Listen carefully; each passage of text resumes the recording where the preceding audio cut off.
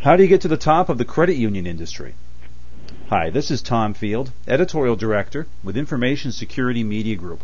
We're talking about careers today with Gigi Hyland, Board Member with the National Credit Union Administration. Gigi, thanks for taking a few minutes to speak with me. You're very welcome, Tom. It's great to talk with you again. Gigi, very quickly, how did you start in your career?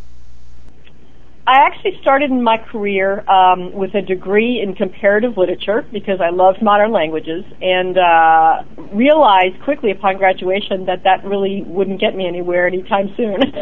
So I went to law school and wound up falling in love with the law and started practicing. And it so happened that I actually was practicing with my mom and dad, who also are attorneys. And it happened that the majority of the clients that we represented were credit unions, and so I kind of fell into credit union law based on that experience.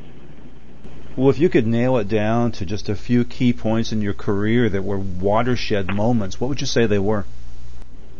I think certainly starting practicing law was one watershed moment. It was really trial by fire because when I came into my parents' law firm, actually my mom needed to retire because of health reasons, and actually my dad was very active in local politics. So I kind of wound up running the firm as the managing partner for the first several years of practicing law. And like I said, I really had to learn very quickly to be a good lawyer, to listen to my clients, to be not only responsive but practical in the advice that I would give, and make sure that they were abiding by the laws that affected them.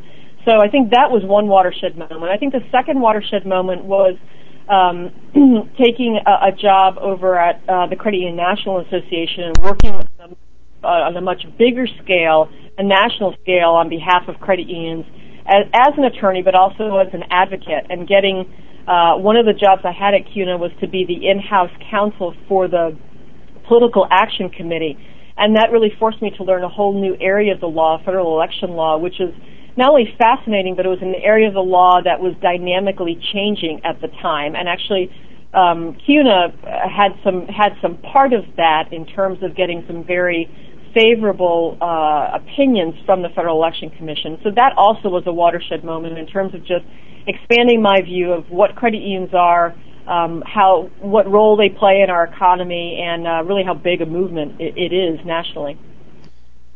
Oh, I'm sorry. And then certainly, last but not least, certainly is the current position that I have here at NCUA, which could be viewed as ironic in that when I started out as an attorney, I was always coming to NCUA board members and sort of wrangling with the regulations and trying to make them work as best as I could for my clients. And now it's a little ironic that I sit on the board and I'm actually issuing the regulations. So I'm very mindful of the practical effect that regulations have on credit unions, and try to be mindful of that as we craft new proposals. But this has been, again, a tremendous opportunity to really see the credit union movement from a different perspective, and to use my credit union expertise in a time when the system really is in crisis, and to try to help the system weather through that, and to have to make some very tough decisions as a result of that. We've got credit union executives that listen to us. We've got information security professionals that take advice. For any of those groups, what would you advise for leaders that are looking to carve out more leadership roles within the credit union industry?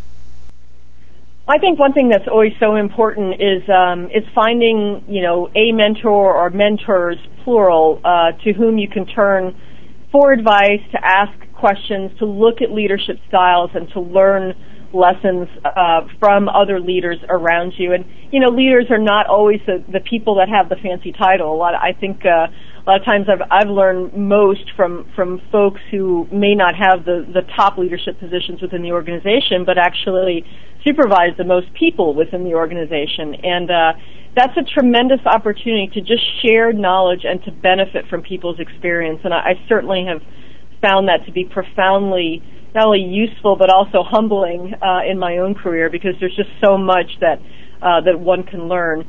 And then I guess second, I think it's so important that people listen to everybody within their organization, and try as much as you can to break down silos and break down walls between different parts of the organization, because I think the beauty of credit unions in its purest form is the ability for credit unions to collaborate, to be cooperative with each other, and I think that serves the same function, or should serve the same function actually within the credit union. So, IT professionals and security professionals that can work collaboratively and well with, folks in accounting and folks in HR who have very different skill sets and approach things very differently. If there can be a good, sound conversation between those different parts of the organization, then I think professionals really learn a lot more. Gigi, that's great advice. Once again, thank you for your time and your insight today. You're very welcome. Thanks again, Tom. We've been talking with Gigi Hyland with the NCUA. For Information Security Media Group, I'm Tom Field. Thank you very much.